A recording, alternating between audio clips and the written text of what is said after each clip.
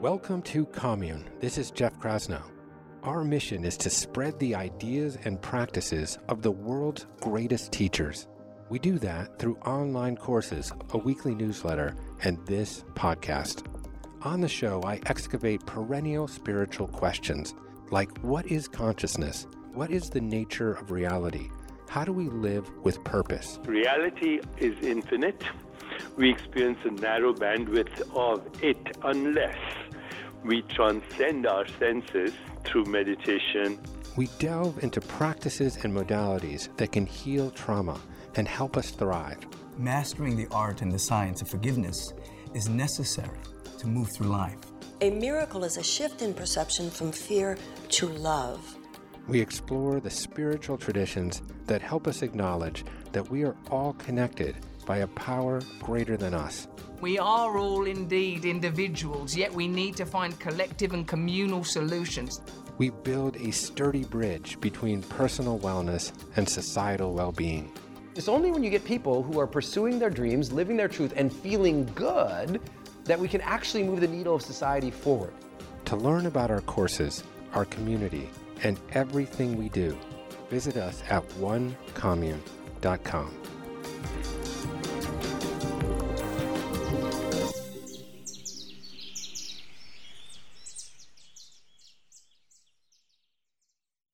Welcome to the Commune Podcast. My name is Jeff Krasno.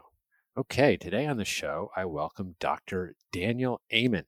Dr. Amen is a 12-time New York Times bestselling author, physician, adult and child psychiatrist, and founder of Amen Clinics.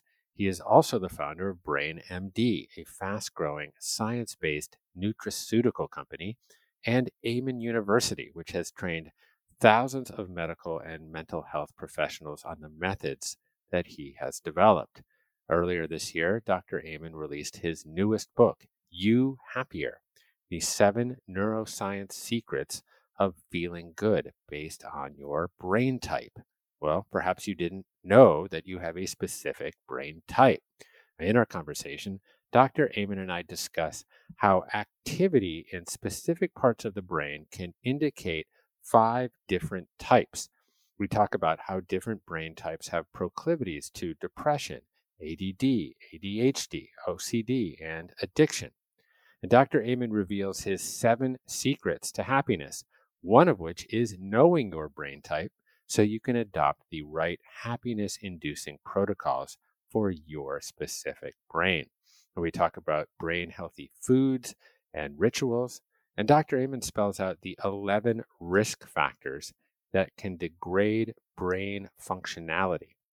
Lastly, we discuss how happiness is not just a personal quest, but a moral obligation. Now, if you're interested in functional and integrative medicine-based programs with teachers like Dr. Mark Hyman, Dr. Zach Bush, Dr. Mary Pardee, and Dr. Roger Schweld, and many others on topics such as gut health, sleep, immunity, hormone balancing, Ayurveda, and nutrition, well, you can sign up for 14 days of free all access to Commune's entire course library, which includes more than 100 courses on health, personal growth, and social impact. Just go to onecommune.com/trial. And please support this podcast by subscribing and leaving a review on your favorite podcatcher. Now, over the past year of interviewing doctors and adopting many new protocols in my own personal life, I have begun to think of happiness as synonymous with health. And certainly today's conversation only reinforces this theory. So without further delay, I present to you Dr. Daniel Amen.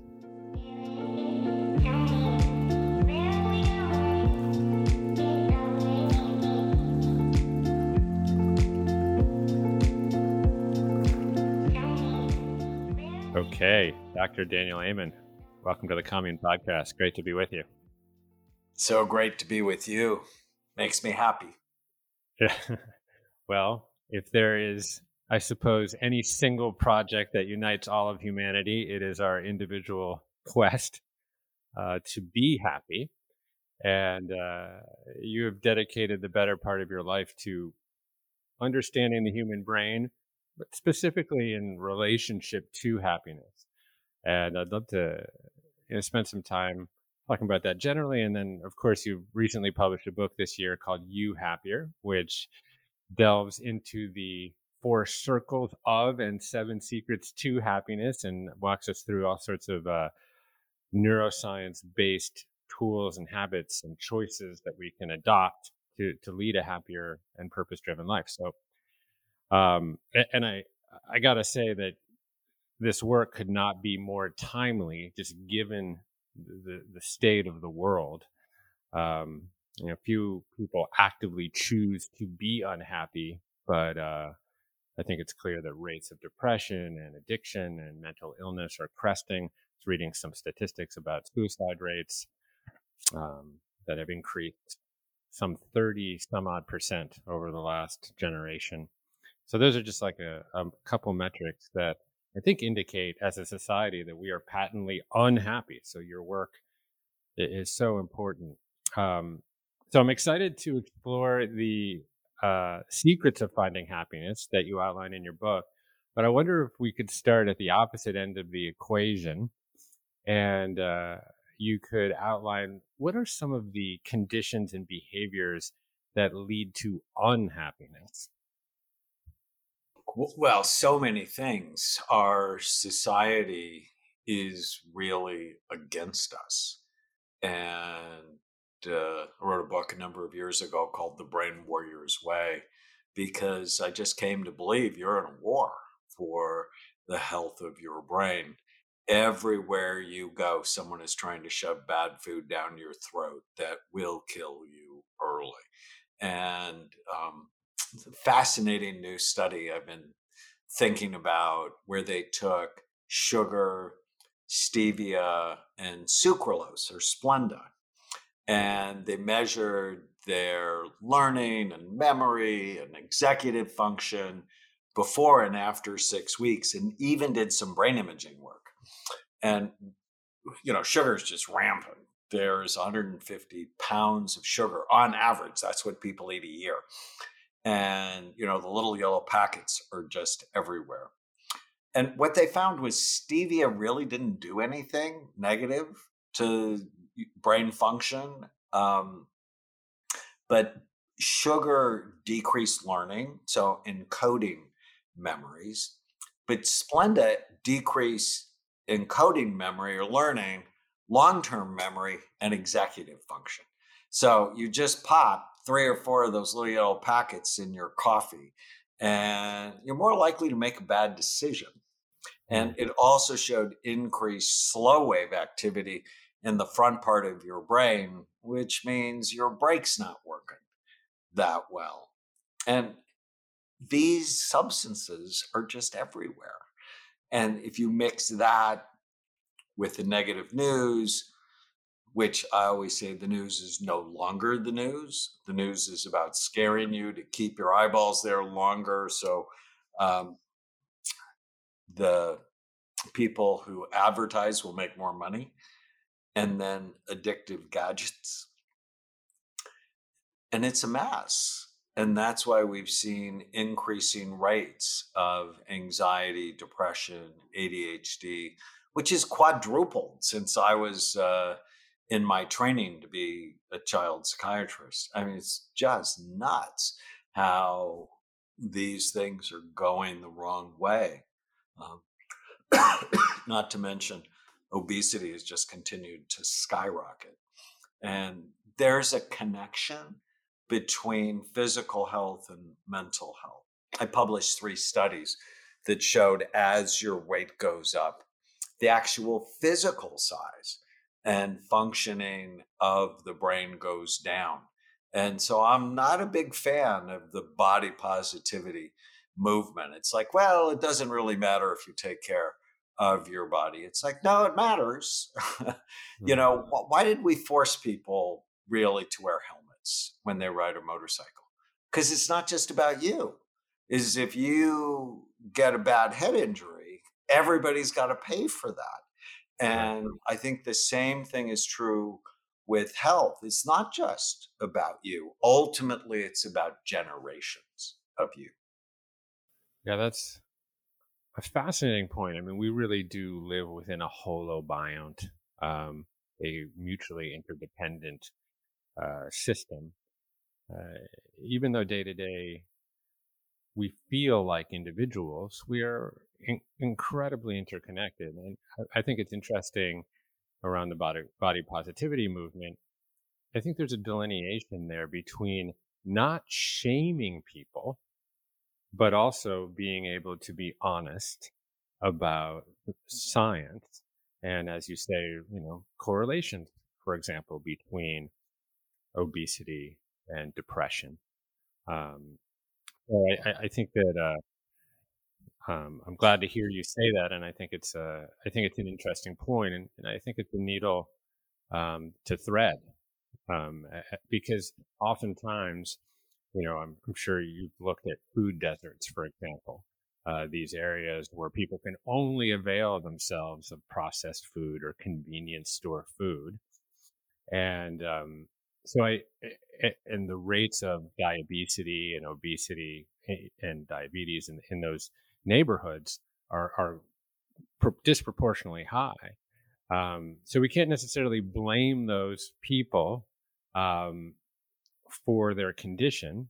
At the same time, we need to be able to have honest scientific conversation that shows some of these correlations.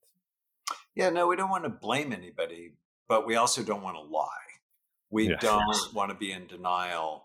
And, the food deserts, those people are victims of the war going on in our society. But you can't say there's not a war because there is. And your brain uses 20 to 30% of the calories you consume. And so if you don't give it the proper nutrition, then it's not going to function right. And if it's not going to function right, you'll never really get out of poverty, because, getting out of poverty, yes, of course, it's opportunity, but it's opportunity mixed with decision making. And if we don't nourish the organ of decision making, we're going to continue with all the bad decisions that are happening. And, monster corporations, Coca-Cola, McDonald's, whatever, they're making lots of money off of our early death. And then other corporations like Pfizer or Eli Lilly, they're making lots of money, right? Not really fixing the problem, because, and I'm a psychiatrist. I heard that psychiatrists really didn't want to be in the order business, or psychiatric medication companies. They didn't want to be in the order business, like with antibiotics, take it, get rid of your pneumonia and you're better. They wanted to be in the reorder business. So once you took an antidepressant, they wanted you to keep taking it. And that's a bad model, because the medications many psychiatrists use, and I'm not opposed to medicine, so I don't want to go there, but if I put you on certain medications, they change your brain to need them in order for you to feel normal. And that's a problem. And so when I went to medical school, they just hammered us with first do no harm, use the least toxic, most effective treatments. And so happiness is not generally found in antidepressants. Now, they often will decrease depression, but at the same time, they decrease happiness because they numb you. And so when I think of happiness, I think the first foundational secret of happiness is you need a healthy brain. Because if your brain's not healthy, if it doesn't have adequate blood flow and neurotransmitters, you're not going to be happy, right? I mean, and we all hear stories of people who are extremely successful, famous, who kill themselves because they weren't happy. And oftentimes it came from a brain that was unhealthy, which could have come from a head injury or could have come from COVID, because COVID changes the brain in a negative way, or Lyme disease, or mercury toxicity, or a whole host of other problems I talk about in the book.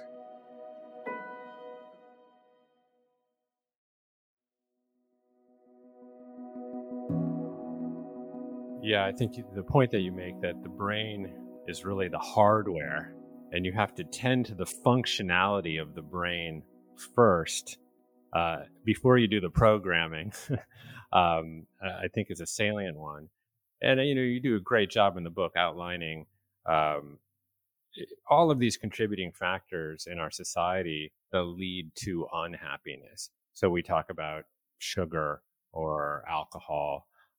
You brought up McDonald's, for example, that very specifically markets a package of food called the Happy Meal, and you address this straight on in the book. Um, but the Happy meal makes you patently unhappy if you're looking at really the knock-on impacts of what that kind of food does to your physiology. And it seems that more often than not, short-term pleasure is maladaptive to long-term happiness. And I think you can trace that in many aspects. I mean, I think you also talked quite eloquently about this craving that we have in the modern world for the latest tech gadgets or the shiny new object that's always out there on the horizon, and the hedonic treadmill that can put us on. And wears out the pleasure centers in your brain. The pleasure centers are real. It's an area called the nucleus accumbens. It responds to dopamine with happiness and motivation and drive. And when you hit those too hard, too often, you begin to wear them out, and then you feel flat. And I talk about fame, and I've been blessed to see a number of really famous people who I adore, but you never want to dump dopamine. You want to drip dopamine. So it's an interesting concept I've been thinking about for a long time, right? If you're Miley Cyrus and you're on tour in Argentina and you have thousands of people cheering you and pounding on your car, initially it's awesome. But then over time, it's not awesome. It's irritating and agitating, and because it's worn out your pleasure stores. So no wonder these young stars started using alcohol or marijuana or cocaine. The problem is it wears them out further and they end up to be a mess. Yeah. I want to go back just a little bit with this idea that happiness is a moral obligation. And it's like, why do I say that? Actually, I got it from Dennis Prager, but I love it so much because when I grew up in the 1960s, the 50s and 60s, and early 70s in the San Fernando Valley, went to Catholic school, that idea was nowhere to be found. I didn't find it at school. I certainly didn't find it at home. Happiness is a moral obligation. And it's like, this is a serious topic because of how you impact other people. Just ask anyone who was raised by an unhappy parent or married to an unhappy spouse or raising an unhappy child, whether or not happiness is an ethical issue. And I guarantee you they're going to say yes. So again, to the point, it's not about you. It's about everybody around you. And if you're miserable, that infects other people. So this isn't a selfish endeavor. It's an important endeavor. Plus, who doesn't want to be happier? It's just there were no classes in brain health. One, there's still no classes. I was just at a Orange County Department of Education conference. I'm like, are there any brain health classes in schools in California? And the answer was no. I was horrified. Yeah, well, my daughter is a budding neurologist, and she has to find summer programs in order to avail herself of the kind of education she's looking for. She's 15, so she still has a good runway ahead of her.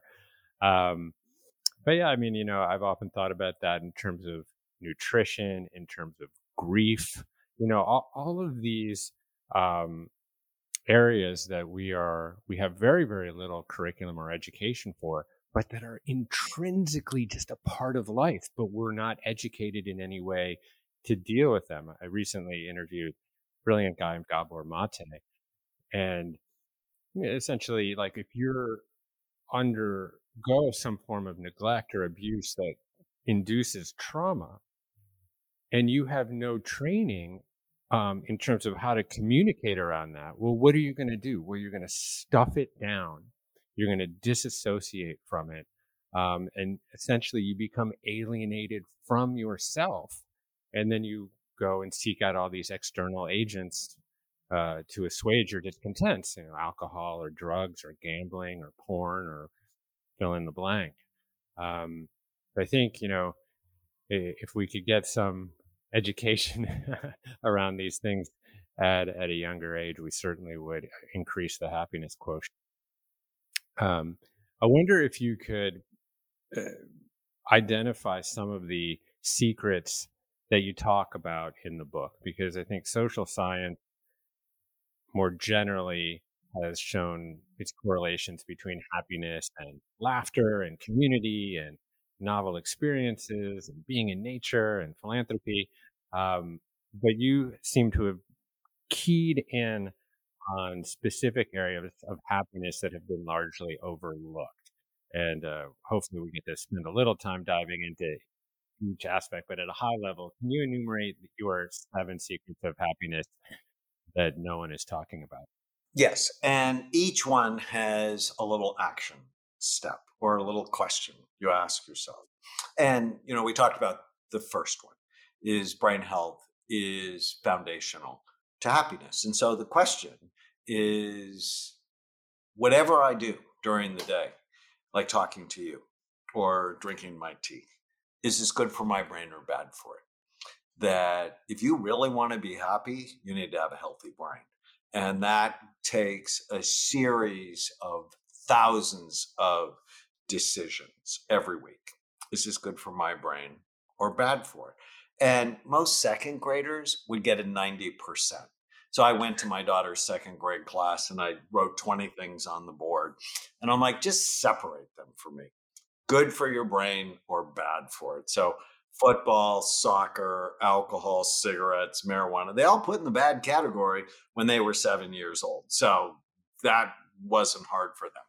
The only thing they missed was orange juice, which they put in the good category, and it absolutely belongs in the bad category because it's too much sugar. Whenever you unwrap sugar from its fiber source, so fruit juice, it turns toxic in your body. So that's secret number one. Is it good for my brain or bad for it? Secret number two is happiness is really different for everyone. So yes, a lot of people said these are the generalizations of happiness, but quite frankly, novelty works really well for brain type 2. It's a disaster for brain type 3. So based on our brain imaging work at Amen Clinics, we're now over 210,000 scans on people from 150 countries. One of our first lessons is sort of everybody's got a different brain. That thinking there's one secret to happiness is silly. And I list 5 primary brain types: balanced, lots of things will make you happy. Spontaneous, you need novelty. That's my ADD group. Persistent, you love routine. It's my OCD group. Sensitive, crave relationships. So that group was hurt most in the pandemic with the isolation. And cautious, they need safety.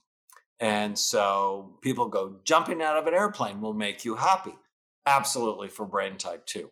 It'll make all the other types worse. So know your type of brain, and then you can go, well, what makes me uniquely happy? And so the question is, am I doing something every day that makes me uniquely happy? And I love routine. So like I make my wife the same brain healthy cappuccino in the morning, the same brain healthy hot chocolate at night. And I love the consistency, the routine. And I'm not jumping out of an airplane. It's just not happening. 3 is nourish your brain. So what are the supplements that increase happiness? And I actually spend a lot of time talking about saffron. I'm a huge fan of saffron. In fact, my supplement company, BrainMD, makes Happy Saffron. Why? 24 randomized, controlled, double-blind studies showing it's equally effective to antidepressants to boost your mood.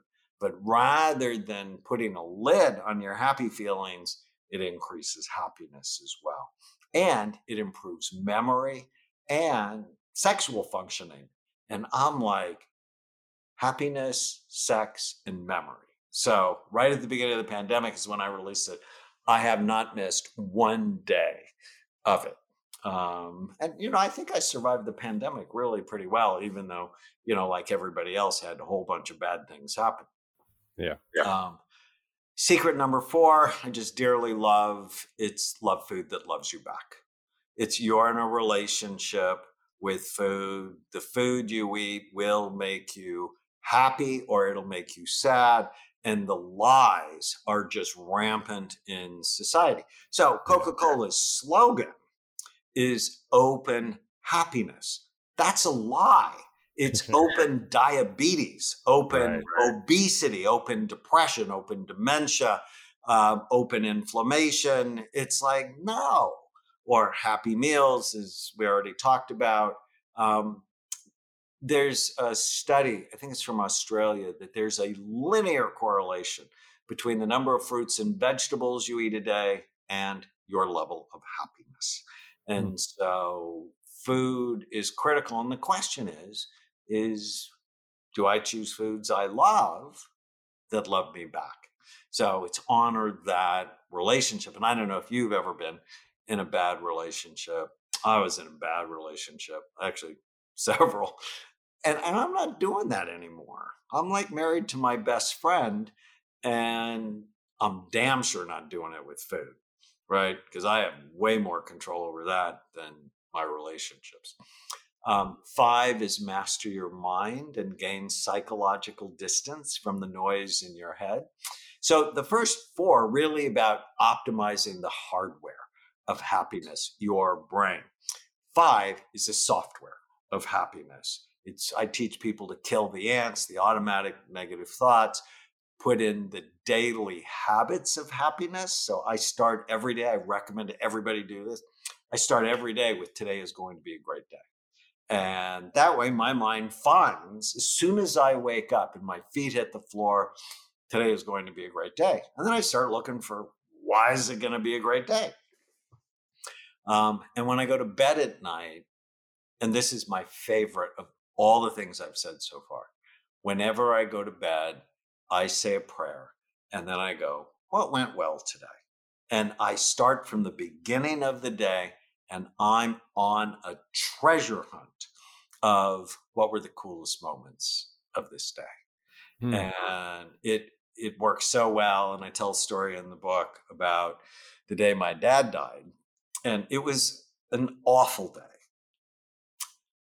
But when I went to bed that night, because it's my habit, I went, what went well today? And yes, the voice in my head, the critic in my head went, you're a bad son and all of that. But then I just went and I went to 3 specific memories of the day that were so tender, so sweet, so lovely. And then I went to sleep because I know how to manage my mind. And that exercise is gold. 6 is, I love so much as well, is if you want to be happy, you have to give it away. And you give it away by noticing what you like about other people more than what you don't. And I know this minute I could get my wife to yell at me. I know how to do it. I generally choose not to. Or I can make her smile and just being by what I notice, right? Do I notice what I like or am I noticing what I don't like? You want to be happy, learn how to give happiness away. And 7, which really could be 1, but it's 7, it's live each day based on clearly defined values, purpose, and goals. Purposeful people live longer, they're happier, And I just find, and I've been a psychiatrist for 4 decades. Most people have never taken the time to define, what do I want in my relationships, in my work, in my money, my physical, emotional, spiritual health. And I just think it's so critical. It's a foundational exercise for me. And I don't have any tattoos, but if I did, the first one would be, does it fit? So whatever I say, whatever I do, I just ask myself, well, does it fit the goals I have for my life? And if you take those 7 things, which are often not talked about, I just think it's foundational to happiness.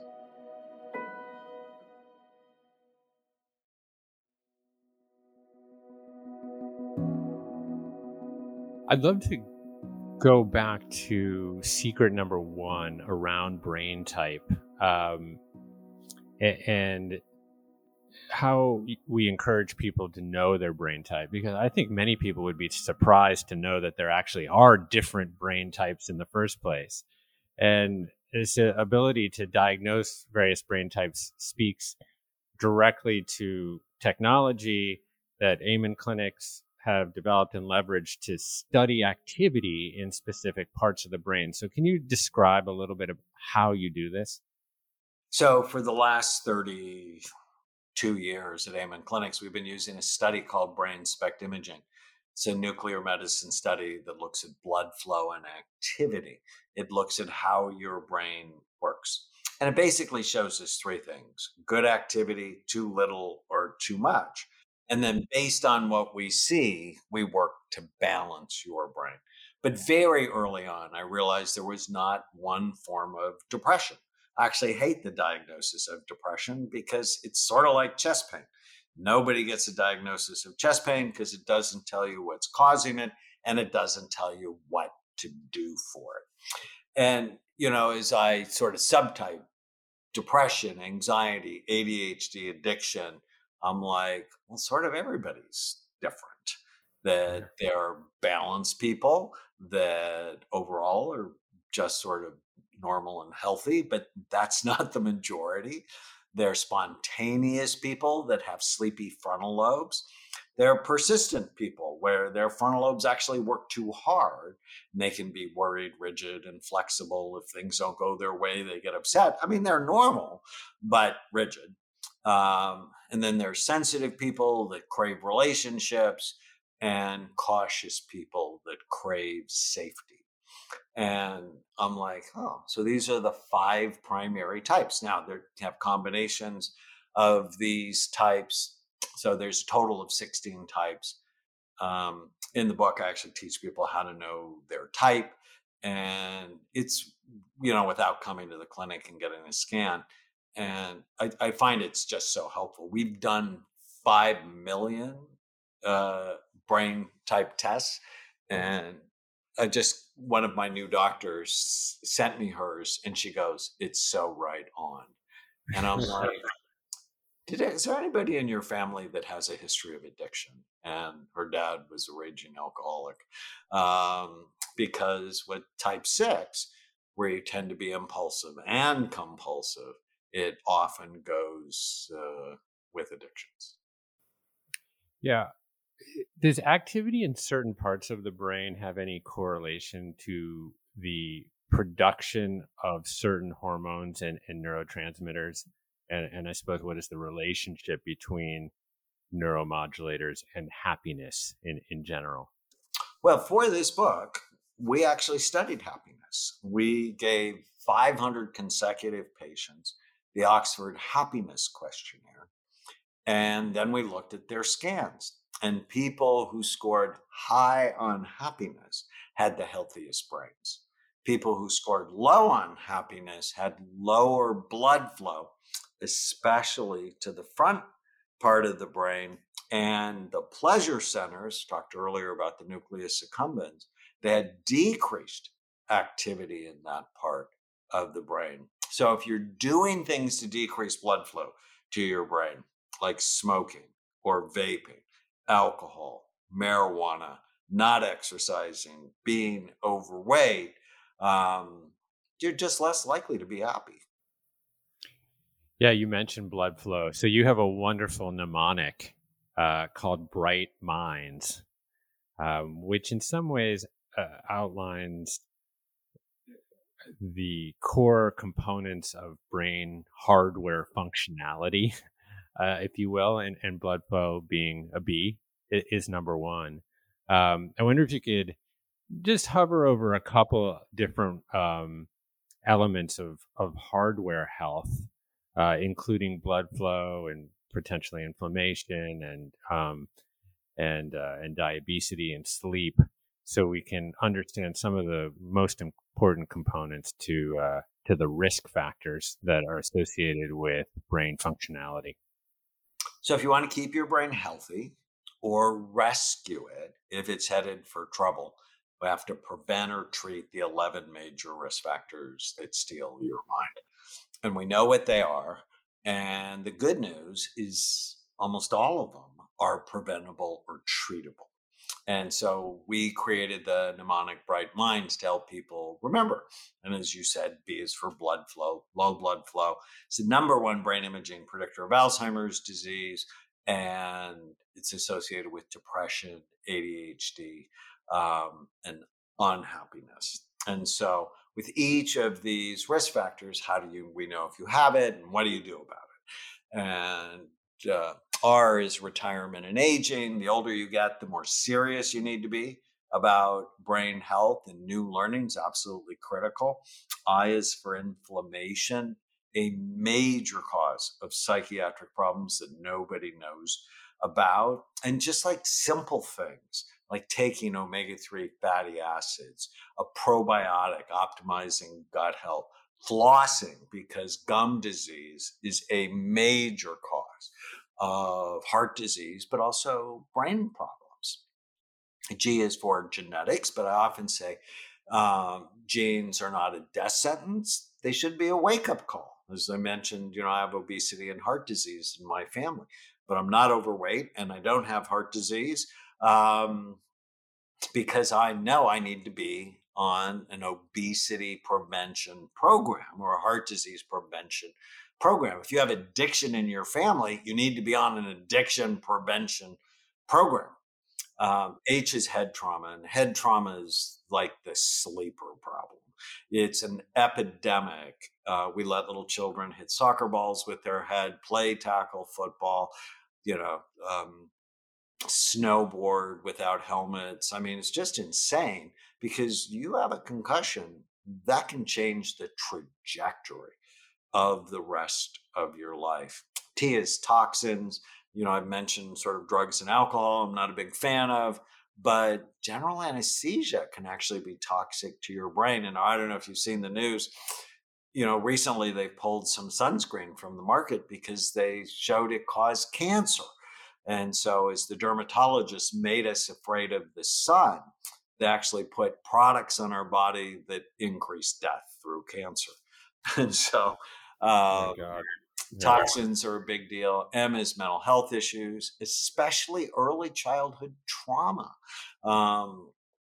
Increases unhappiness. The second I is immunity and infections. If you get COVID, you have a 25% increased risk in the next 4 months of being diagnosed with a new onset mental health problem. Wow. N is for neurohormone disorders, so thyroid, testosterone, DHEA. You should get your hormones checked every year and optimized. D is diabetes. So we talked about that a little bit. It's a combination of being overweight and having high blood sugar. Either of those shrinks your brain and gives you problems. So diet really is essential. And even if you're in a food desert, because I know we talked about that earlier, my wife always says, compared to what? That even in a food desert, you have better choices. So let's just think 7-Eleven for a minute. You can go for the nuts or you can go for the candy bar. You can go for the water or you can go for the soda. You can go for the sparkling water or the sparkling wine. I think even 7-year-olds, when you go good for your brain or bad for it, they're going to go, probably you should go for the water rather than the soda. And S is sleep. That if you're not getting 7 hours of sleep at night, you have lower overall blood flow to your brain and more bad decisions. And also, sleep seems to turn on this glymphatic system, right? Which is somewhat associated with the cleansing of beta amyloid proteins, which have been historically associated with Alzheimer's. I know there's a lot of controversy in terms of the source of Alzheimer's at this juncture, but also sleep is very important just for restoration of the body. REM sleep, very important for memory consolidation. And it seems that insomnia is an epidemic right now. Do you have particular kinds of guidance or tips that can help people upregulate their sleep? So with all of these risk factors, it's like, okay, how do I know if I have it and what do I do about it? And with sleep, so sleep envy, you want to care about it. Avoid things that hurt it. So caffeine, blue light, not in the morning. Blue light in the morning is great, but blue light after dark will shut off the production of melatonin. And then a colder room, a quieter room, a darker room, all of those seem to be very helpful. And then rituals at night to calm your brain. I love hypnosis. We actually have an app called BrainFit Life that we love that has hypnosis audios. There's also some sleep tracks that can help. And then rituals, like what went well today, and really directing your mind to help you rather than allowing it to hurt you. Melatonin can be helpful, but most people get the dose of melatonin wrong. They take too much. So it's like 0.3 milligrams is a more physiological dose. So less in this case may in fact be better. Theanine, magnesium, ashwagandha can all be helpful as well. But don't reach for Ambien and alcohol. They may help you short term, but then they steal your brain and you'll have to take them in order for you to feel normal. I know people have been on Ambien for 20 years. So I've read in the book, and I've heard you talk about this before, a curious ritual that you have of giving your brain a name. And I thought it was humorous enough or quirky enough that I followed suit and gave my brain a name. But maybe you could talk a little bit about the utility of that practice and what your brain's name is, if you care to disclose it. Well, I'd love to know the name you gave your brain. It's such a fun exercise. It is. Well, mine is very silly. So the name of my brain is Fedge Onsark, which is essentially my name backwards. And I felt that would be a applicable or an apt name for my brain or my alter ego. I love that so much because when you believe the lies it tells you, it's sort of like it has you backwards or upside down, the opposite of what you really want. So we do a podcast called The Brain Warriors Way, and I had Stephen Hayes on, who developed a psychotherapy called ACT, Acceptance and Commitment Therapy. And it's based on a concept called psychological distancing. If you can distance yourself from the noise in your head, you just become so much happier. And when he talked about giving your mind a name, almost immediately, I knew I would name my mind Hermie, because Hermie was my pet raccoon when I grew up in the San Fernando Valley in the late 1960s, actually sold raccoons in pet stores. And I bought her. I didn't know it was a girl when I named her. I bought her, actually, until she got pregnant. Hussy. Anyways, that's another story. I loved her so much, but she was a troublemaker. She TP'd my mother's bathroom. She ate all the goldfish out of my sister's aquarium. She'd leave raccoon poo around the house. I mean, there was always drama that Hermie was creating. And it's just like my mind that, there's so many good things in my life, but periodically Hermie will just hold up a sign like you're a failure or you're a fool or you're an idiot or whatever it is. And when I gave my mind the name, I just got more distance from the stupidity in my head. And now when she acts up, I put her on her back and I tickle her. Initially, I just put her in the cage, right? Metaphorically in my mind, just put her in the cage. But then, the more I remembered my relationship with her is that when she got troubled, I didn't get angry at her. I would distract her and just be playful with her. And I think for me, it's just such a good strategy. And so many of my patients love this strategy. Yeah, I think it's incredibly useful to be able to witness thoughts as phenomena arising and subsiding in consciousness moment to moment, but not fixate on them or identify with them such that we then become these negative thoughts or limiting thoughts. So I want to respect your time constraints today, but I can't help but ask you a little bit about racket sports. And I only ask because I'm an avid tennis player. So I grew up being competitively playing. I played for a year in college, and subsequent to my move to Los Angeles, I got involved in all these USTA teams, and I play multiple times a week. And I believe you are an avid tennis player of the table variety, but I've also just heard in general that folks that engage in racket sports really maintain a healthy brain and generally have greater longevity and health span.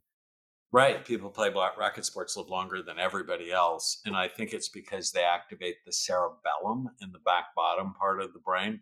Cerebellum is Latin for little brain, and it has half the brain's neurons.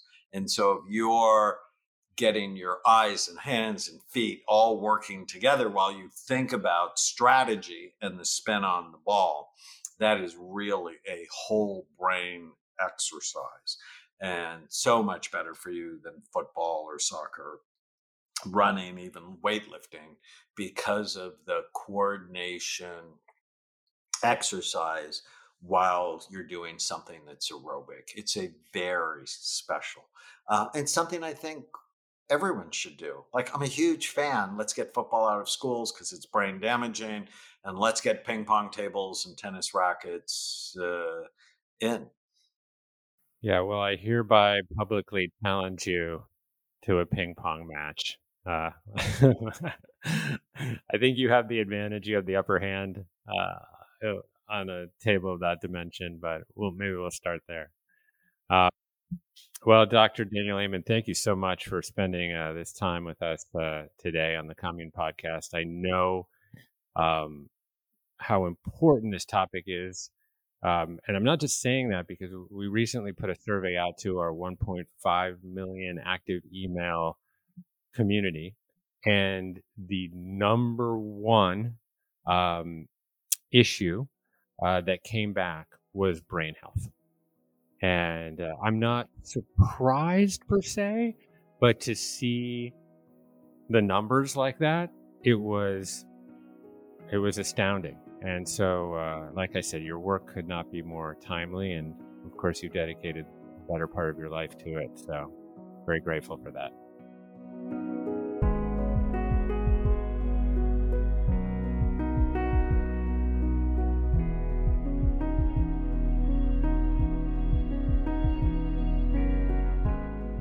Thank you for listening to my conversation with Dr. Daniel Amen.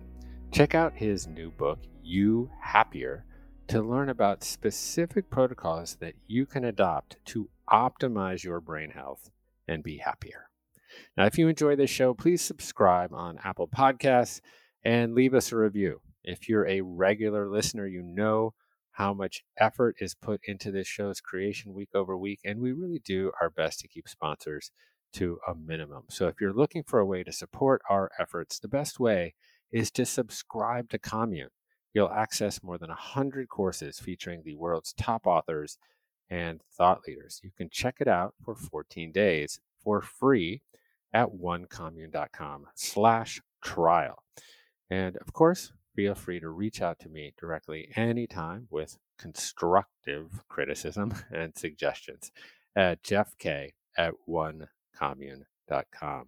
Lastly, I'd like to thank the folks that make this show possible week over week, including Jacob Lau, Megan Stone, Violet Augustine, Alexa Pepperman, Ruby Foster, Emma Fret, Silvana Alcala, and Ryan Tillotson.